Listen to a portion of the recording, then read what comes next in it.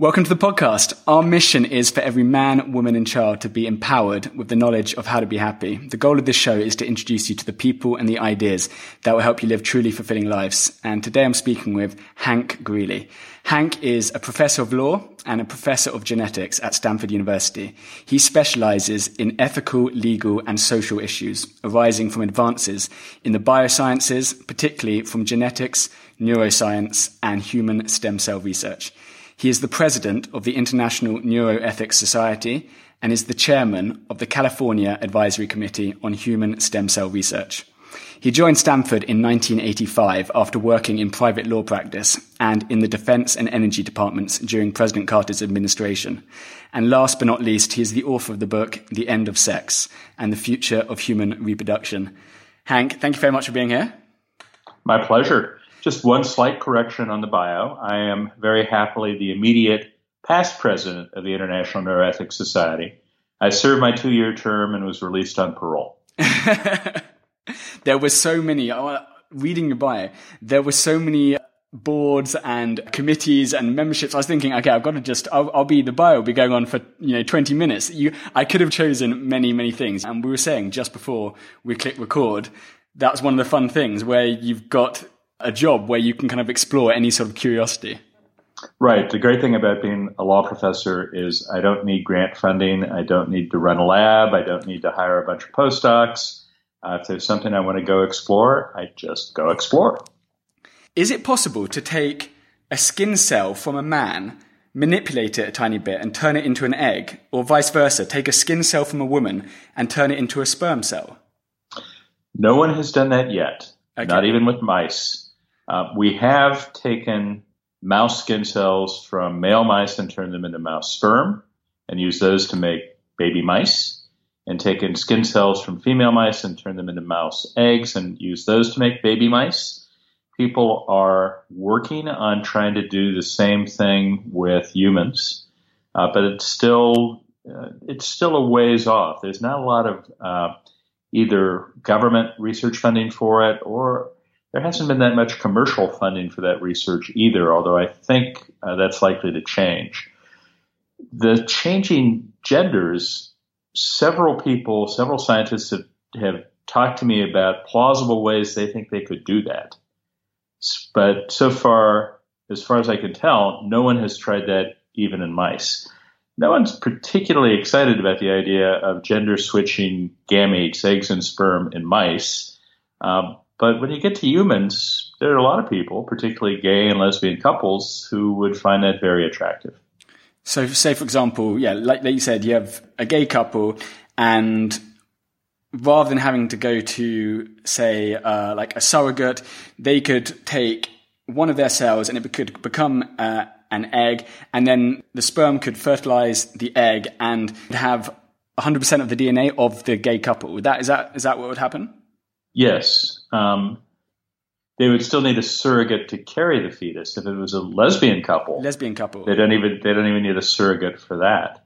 So yeah, right now the best you can do if you're a gay or a lesbian couple and you want to have a child that's genetically related to the two of you, the best you can do is use a sibling's egg or sperm. So if two women want to have a baby, one provides the egg, the other doesn't have a sperm to provide. Maybe she's got a brother who can provide a sperm. In that case, you've got a baby that's genetically 50% one of the mothers, 25% the other mother, and then 25% the other mother's brother. That's close, but there are a lot of people who would like to go to the 100%. If a woman wanted to have a child, but she didn't have a partner, could she technically, based on this logic, could she have a child by herself? So she produces the sperm and the egg, and then she carries that child. and provides the womb. Yeah. Yeah. Yes. When I first started writing the book, that never occurred to me. I was talking about it to my colleagues, my law school colleagues, and I think this is some evidence about the degree of egocentrism of law professors. One of my colleagues said, but wait, then I could make a baby me. And in theory, you could. I'm not sure why you would want to. But this is where it gets interesting. It's not a clone of you. It wouldn't be genetically the same as you, So for almost all our genes, we've got two copies, one from our mom, one from our dad. Let's say that your blood type is AB. That means you got a copy of the A blood gene from one parent and a copy of the B from the other.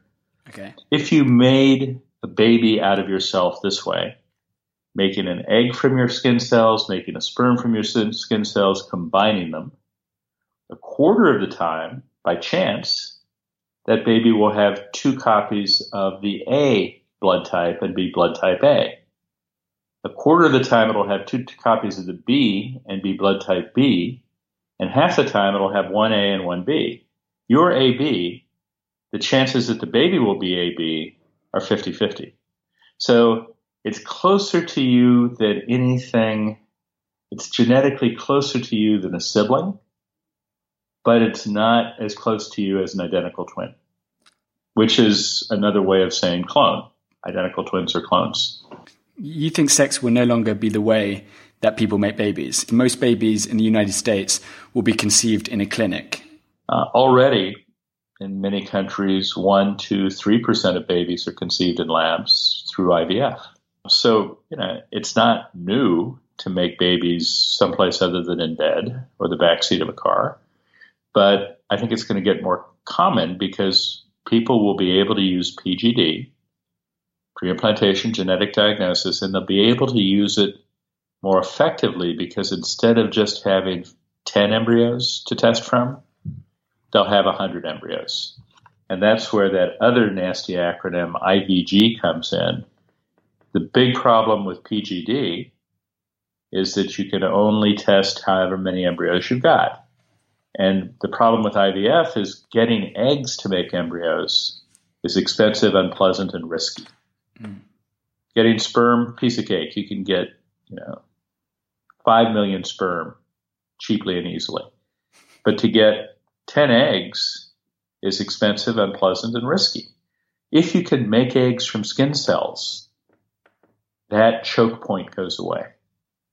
That rate limiting factor goes away. So what I envision in the book is that in about 16 to 36 years, a couple that wants to have a baby in most countries, in countries that have good healthcare systems, so maybe not the United States, but will go to the clinic and they'll make 100 eggs and they'll make 100 embryos, and each one of those embryos will get tested.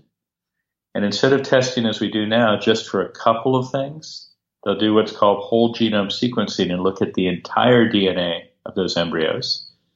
And they'll say, this embryo would get Tay-Sachs disease. You don't want to use that one. This embryo has a higher than normal risk of diabetes. This embryo has a lower than normal risk of schizophrenia. This embryo is likely to have light-colored eyes. Can't tell you whether they're going to be blue or green or gray. And we can't tell you for certainty that they won't be dark brown, but higher likelihood of light-colored eyes. And parents will take that information and decide which embryos they want to move. That's my best guess of how the future is likely to play out. That guess was published 4 years ago.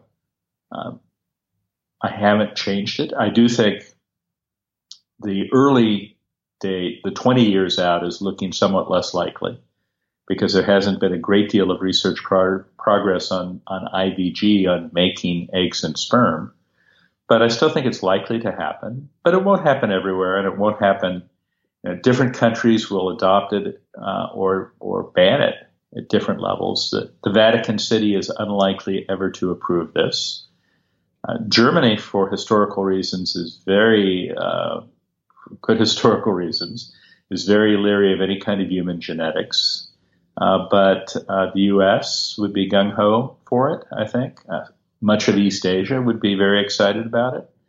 The U.K. is probably not quite as enthusiastic, but is relatively liberal on allowing assisted reproduction. So there'd be a lot of variation.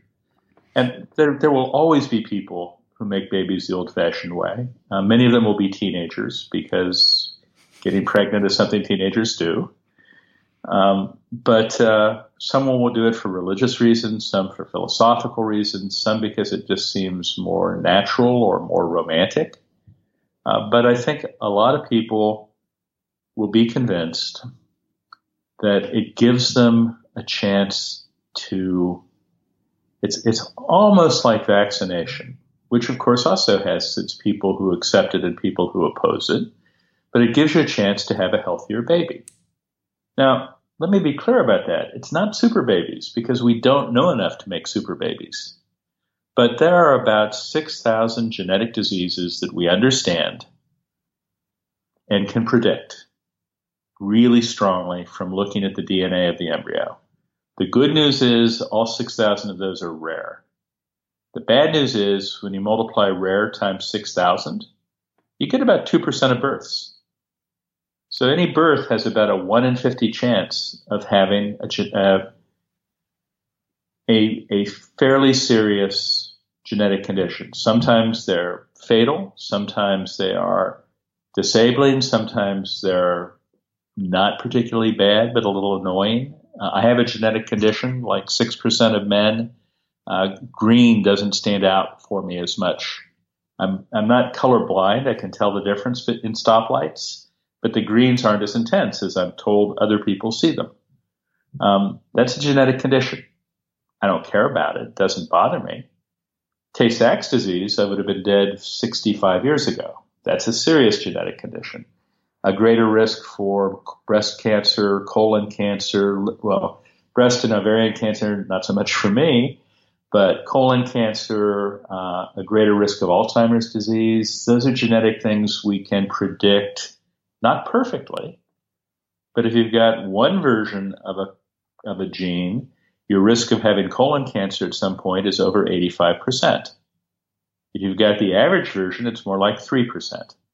You could tell that in the embryo, and parents could say, let's take the embryos that are at lower risk for colon cancer.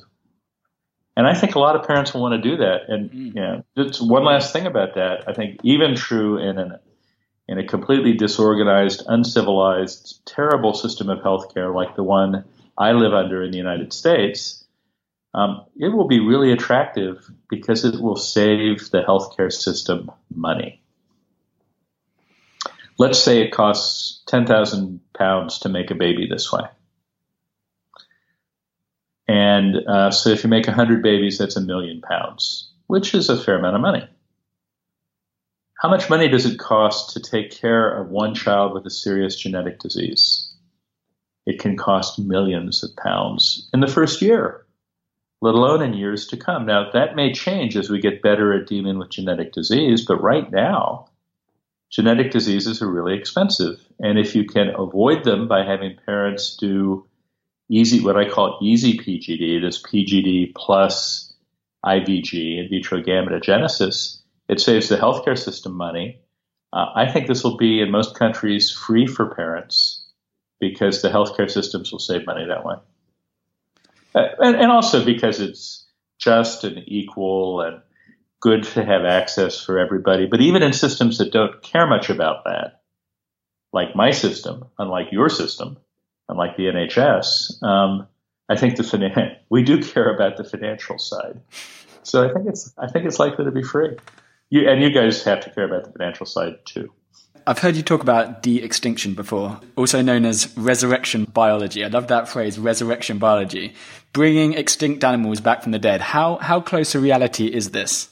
I actually argued against the resurrection term and in favor of de-extinction, even though it's a little clunky. I like them both. I like de-extinction and resurrection biology. It sounded so dramatic. The religious implications of resurrection were something I thought we really didn't want to get into. I didn't even think about the religious. Yeah, that makes sense. Yeah, well, again, this may be a difference in national cultures. It's harder not to think about Christian religious issues in the U.S. than it is in post-Christian United Kingdom, largely post-Christian United Kingdom. So people are working on it. Okay. The project that's gotten the most attention is the woolly mammoth, because everybody loves woolly mammoths, right? I think that's not what's going to happen first. The woolly mammoth is the gateway drug. That opens up the floodgates, and then we can... That's right. but the problem is the woolly mammoth is hard. Okay. So you've got to get an Asian elephant, a female Asian elephant, to carry the embryo. How much do we know about IVF in female Asian elephants? Not very much. How easy is it to work gynecologically or obstetrically on female Asian elephants? It's not that easy. And on top of everything else, how long is a female Asian elephant pregnant? 22 months. Really? God. Yeah, I mean, my wife thought 9 months was forever. 22 months, that's almost enough time to have 3 babies if you're human. So you do a test, and then you find out 2.5 years later your test was unsuccessful, and then you have to try again, and you have to keep on waiting 2.5 years just to see, get feedback. So it's not a quick feedback loop. Right. So I think there is research money being spent on something called the passenger pigeon, which was a native pigeon species to eastern North America. There were 3 to 5 billion passenger pigeons in eastern North America, up and down from the south to Canada, mainly along the Appalachian Mountains on our eastern edge. And within 100 years, we killed them all off. We shot them, we hunted them, we ate them. The last one died in 1919. But we've got DNA from them. From some of the ones were preserved, and people have been able to get the entire DNA sequence, all of the letters of the DNA for the passenger pigeon. Turns out there's another pigeon here on the West Coast where I live called the bandtail pigeon, which is genetically pretty similar to the passenger pigeon. So there are people I know working at UC Santa Cruz who are looking at those 2 genomes and trying to figure out how to change the bandtail pigeon's genome, take cells from bandtail pigeons, edit their DNA so that it's more like a passenger pigeon DNA. And then once they get a cell that looks a lot like a passenger pigeon genetically, figure out how to turn that into an egg, a bird egg, and a pigeon chick. There's another species that's under a lot of consideration called the heath hen, which was a small bird in the eastern United States and New England that went extinct in the 30s. There are people who are really excited about the Tasmanian tiger, also known as the thylacine, a predatory animal in Australia. The last Tasmanian tiger died out in 1936, I think, in a zoo in Hobart, Tasmania. And I recommend go online and Google Tasmanian tiger video. And you can see videos of this thing. It looks at first like it running around. They were films, they weren't videos in 1935, but you can see it on YouTube. It looks like a dog, and then you look a little more closely, and it's got sort of a strange-looking head, and it's got stripes near the back of its body. And then you notice its tail is sort of flat, and it doesn't move normally. That's a marsupial, and it's got a pouch, like all the Australian native mammals. And my grandparents, had they lived in Tasmania, could have seen it. Not my grandparents, my parents, had they lived in Tasmania, could have seen it. You can see it on film as a real live thing, and it's gone. And there are people who would like to bring it back. There's one other sort of example that I think is especially interesting. So if you're interested in de-extinction, there's an organization called Revive and Restore, run by a couple of friends of mine, Stuart Brand, who invented the Whole Earth Catalog, and did many cool things. He is one of the most charismatic and interesting people I've ever met. And his wife, Ryan Phelan, who's also charismatic and interesting, although it's hard to kind of get to Stuart's level. They run an organization called Revive and Restore, which is very interested in de-extinction. They've got a web page. One of the things that they've pointed out is you can use this not only to try to bring back extinct species, but try to save species that are on the edge of extinction. And there's an example of that. There is a subspecies of rhinoceros called the northern white rhino. There are 2 northern white rhinos left in existence. They're both female, so they can't mate with each other. We have some saved sperm from some dead male northern white rhinos, but both these females are too old, apparently, to have babies, to carry babies.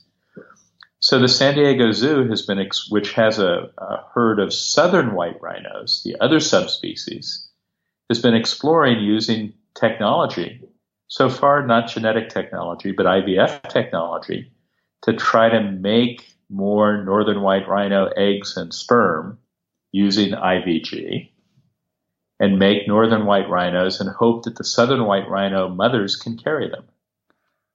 So that's not quite the extinction. The northern white rhino isn't extinct yet, but it's a zombie species. It's the living dead. These two last ones are, unless technology intervenes, the last there will ever be. So there is activity going on in this, and it's fascinating stuff. Is the key? You've always got to find something to carry it. So you always mentioned there's got to be a comparable animal. So say you wanted to bring back the dodo, like you have to find, I don't know what its closest is. Is it an ostrich? I'm not sure, but do you have to find something which could maybe carry it? Actually, dodos were big flightless pigeons. Pigeons. Okay, so unless you've got a comparable, then it's futile. You've got to have something which could carry the baby. Yes-ish. So with mammals, definitely. Okay. But birds lay eggs. So you don't have as long a period of development, but you'd need to have that early embryo develop into an egg in something. How similar that other bird has to be, we don't know yet. There are a lot of tough, interesting scientific questions that scientists will be intrigued by just for their own sake, that will need to be answered if we actually end up doing a fair amount of de-extinction. But one of them is just how close does the species have to be? We know we've been able to have, among mammals, one species carry a different species. So there's an ox called a guar, G-U-A-R. It's a separate species. And there have been guars born from female cows, from cattle. So you take the guar embryo, you put it in the cow, and the cow's uterus is able to nurture and bring that guar to term. And there are several different closely related animals where that's happened. So we know in principle it can be done. The species lines aren't that tight. How close does the match have to be? We don't know. Presumably, the guess is the closer the better. But we don't know.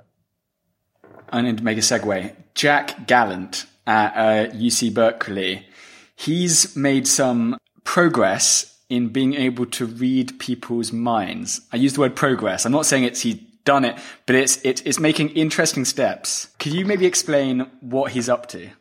Sure. I love Jack. Jack is a really creative scientist, a fun guy, and he's somebody who's really interested and concerned about the ethical implications of his work.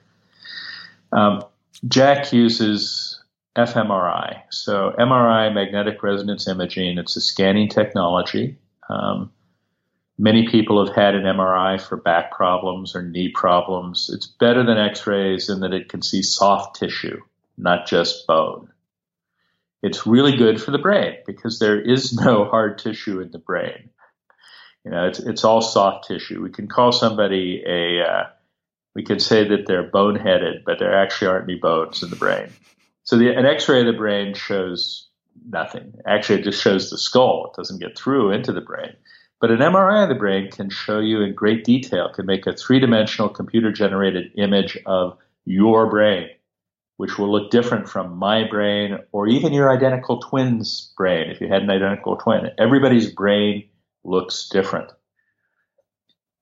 If you put the little f in front of MRI, the little f stands for functional. And so what that looks for is not just the shape and the geography of your brain, but how it's working. In a classic fMRI experiment, we would put you into a scanner, into an MRI machine, and we would give you some sort of stimulus. Maybe, you're lying there in the dark. Have you ever been in an MRI machine? Never. I've heard it's quite loud and quite intense, isn't it? Yes, it's quite weird and strange noises at random times. And, it's okay if you're not claustrophobic, but it is weird. So you're in there and you've got headphones on, and at some point they play a little bit of the Stones, the Rolling Stones. They play a little Stones, and then there's a gap. And then a little later they play a little Mozart, and then there's a gap. And what the machine is doing is looking at blood flow in your brain. Specifically, it's looking at the ratio of the hemoglobin, which is the molecule in red blood cells that carries oxygen, the ratio of the hemoglobin that has oxygen attached to it to the hemoglobin that doesn't. And that turns out to be something that MRI machines are really good at seeing. Don't ask me why. It has to do with magnetism, and I don't know. But they're really good at it. And they look at this over time, and they apply, now this was a smart acronym. They apply the BOLD hypothesis, blood oxygen level determination. The theory behind this is when a part of your brain has worked, 2 to 4 seconds later, that part of the brain is flooded with fresh blood. Because the brain is an energy hog. It uses a lot of oxygen and sugar. Your brain is, from looking at your size, your brain is probably about 2% of your body weight. But right now, when you're not engaged in any serious physical exercise, it's using about 18% of all the energy in your body. God. Yeah. So it's very expensive. That may be why there aren't that many animals with big brains. Big brains are expensive. High maintenance. Yeah, seriously. So if an area of your brain has just worked, 2 to 4 seconds later, it's flooded with fresh blood, and that shows up differently on the MRI. And what they'll do is look to see, this is when we played the Stones. 3 seconds later, there was new blood in this area and this area and this area. And then 30 seconds later, when we played a little Mozart, 3 seconds after we played the Mozart, there was increased blood flow in that area, that area, that area. And they could say, we found the site of rock versus the site of classical music. Now, nobody has ever done that, to my knowledge, but they've done just about everything else, including a wonderful study from a British scientist, Amir Zeki, who got a lot of headlines for finding the site of true love. So they took got some young volunteers who said they were madly, passionately, deeply, head over heels in love. And he had them bring in photos, kind of passport sort of photos, head and shoulder photos, color photos of their loved one, and 6 friends of the same gender as their loved one. Put them in the scanner, showed them the pictures. You get 2 seconds of one, and then 5 seconds of nothing, and then 2 seconds of a different photo, and 5 seconds of nothing. And they do that for an hour. Got to be incredibly boring. And then they look to see, where does the blood flow go? And they found, statistically significantly, that different areas lit up, which is the technical term. Different areas had slightly higher ratios of oxygenated to deoxygenated hemoglobin when people saw their loved one than when they saw a friend. And that gets translated in the press as scientist finds the site of true love. Now, Jack uses that technique. So there's a lot of hype to that technique. There's a lot of uncertainty to that technique. And even in that true love case, it only worked for about 70% of people. So don't do this at home, right? And we don't know. Were the others, in fact, not really in love with the person they thought they were in love with? Or were their brains just wired a little differently? No idea. But Jack uses that to try to find correlations between what people are seeing and then more recently what people are thinking and blood flow. And he's gotten there's a wonderful video from, I think it's now 7 or 8 years ago, where he recreates movie trailers from people's brain images. Now, it's not perfect, but it's surprisingly good. There's a scene where an elephant walks across a plain. And in the recreation, you see what looks like a haystack moving across a flat surface. You wouldn't necessarily say that's an elephant, but then when you see the original one, you say, oh, yeah, that's what that is. And that's old work. More recently, he's been doing things like trying to figure out whether people are thinking about pets? And if so, are they thinking about dogs or cats? Now, he's not real good yet, but he's getting better all the time. Right now, fMRI it's strong enough to tell us about things on average. So it could say in most people, this area lights up when they're hungry, but it can't necessarily say in you, it lights up when you're hungry. And it certainly can't say, and he really wants some fish and chips.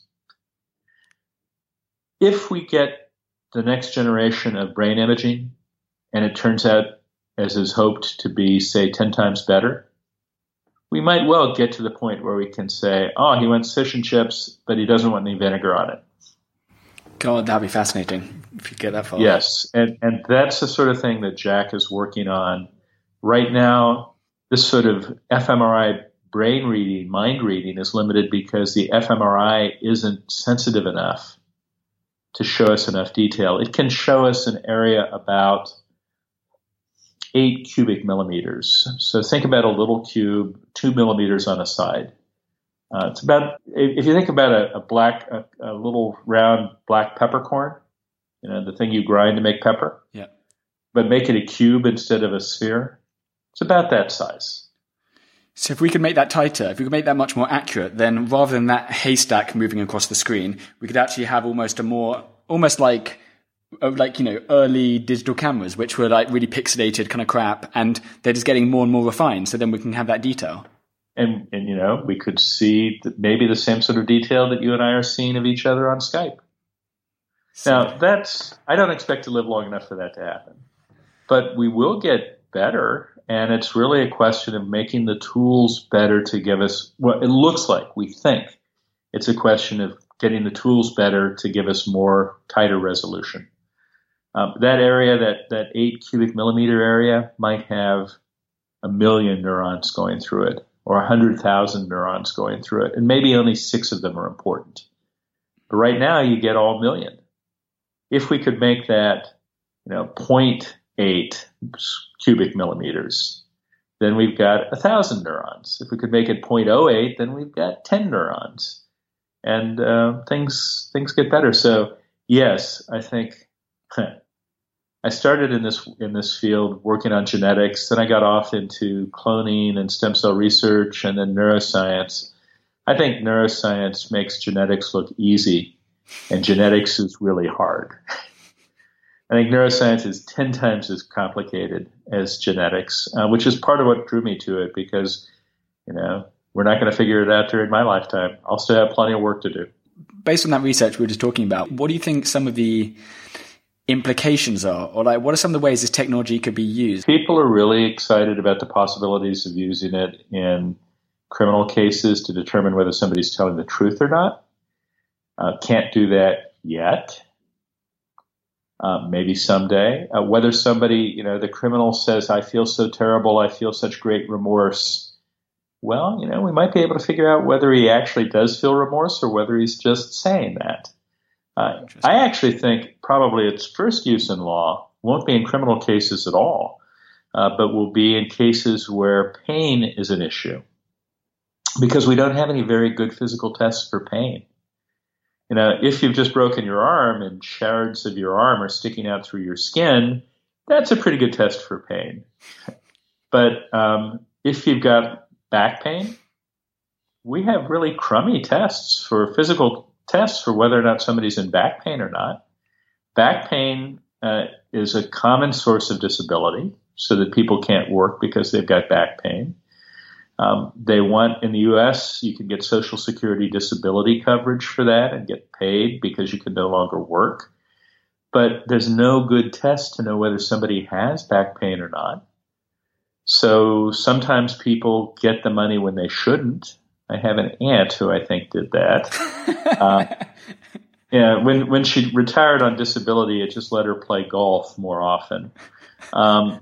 Sometimes people who should get the payments don't get them. If we had a good test for that, and there are scientists, including there are scientists all over the world who are looking into using fMRI to decide whether somebody is feeling the sensation of pain. It's really interesting work. I think it's very promising. I think it's going to succeed. But one of the interesting things about it is it doesn't say why you're having pain or whether you, quote, should, close quote, be having pain. So there have been some experiments where students have been hypnotized to feel pain. A classic pain experiment, you take a metal bar and you touch somebody's skin, and the bar is heated. And I can never remember whether it's in the 40s or in the 50s C. I think it's like at 46 C, almost everybody feels it as painful. It's not enough to burn. It doesn't leave any lasting damage, but they feel it. Some people feel it at 42, at 44, at 40. Everybody feels it by 46. These people have been hypnotized to feel pain. They feel it, and it's 38. They shouldn't feel any pain at all, and they report feeling pain. And their brain signal says they're feeling pain. That's interesting, because then it comes back to the question of what's reality. It's like everything's kind of subjective. So that's a whole different argument, isn't it? Right. It's kind of Matrix-like, but in some sense, you exist only in my brain, as far as I'm concerned. Yeah. And so if the brain thinks it's real, does that make it real? So I just think the neuroscience is huge, exciting. I recommend to all your listeners the International Neuroethics Society. Now that I'm the past president, I no longer get to use the society jet or get those big bucks. Right. But it's a place where people are talking and thinking about these kinds of neuroethics issues.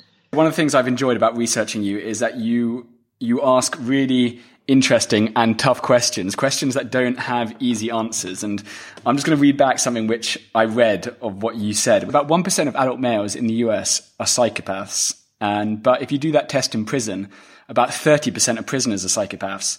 What if we could figure out which 10 out of 1,000 12-year-old boys were going to be psychopaths? What would we do with that information? Would we lock them up and throw away the key? Would we do nothing? Would we treat them, but we don't really know what treatments work, if any? Would we put a GPS bracelet on them, or would we warn the neighbors? And I don't have an answer. The way you were saying it, there isn't an easy answer to any of those questions. But when we are addressing these things like neuroscience, and when we are learning more about genetics, it brings up these huge questions. And like I said, there's no easy answer, but we're going to have to start answering these questions or asking these questions, and it's just interesting times. So what I love about it, what I love about what I do is it's fun. I really enjoy it, as you may have noticed. But my excuse for doing it is a faith-based rationale, because I don't have good empirical evidence for this. I think if we think about these issues and worry about them in advance, we're less likely to screw things up. I used to think, we'll try to maximize the benefits, minimize the harms. Way too ambitious. If we could just avoid some catastrophes, that would be a good thing. And I do think that the more people know and the more people talk about it and the more people think about it, the more likely we are to avoid catastrophes. And that's my excuse for doing what I do. But the real reason I do it is because it's fun. Hank, thank you so much. I know you've got an appointment to get to. Thank you so much for coming onto the podcast and speaking with me. I really appreciate it. And how can people find out more about you and your work? Can we send them anywhere? I have a website. It's not all that great, but it's Stanford Law School. But there aren't a lot of Hank Greelys out there. So if you Google Hank Greely, I'll pop up. Happiness.info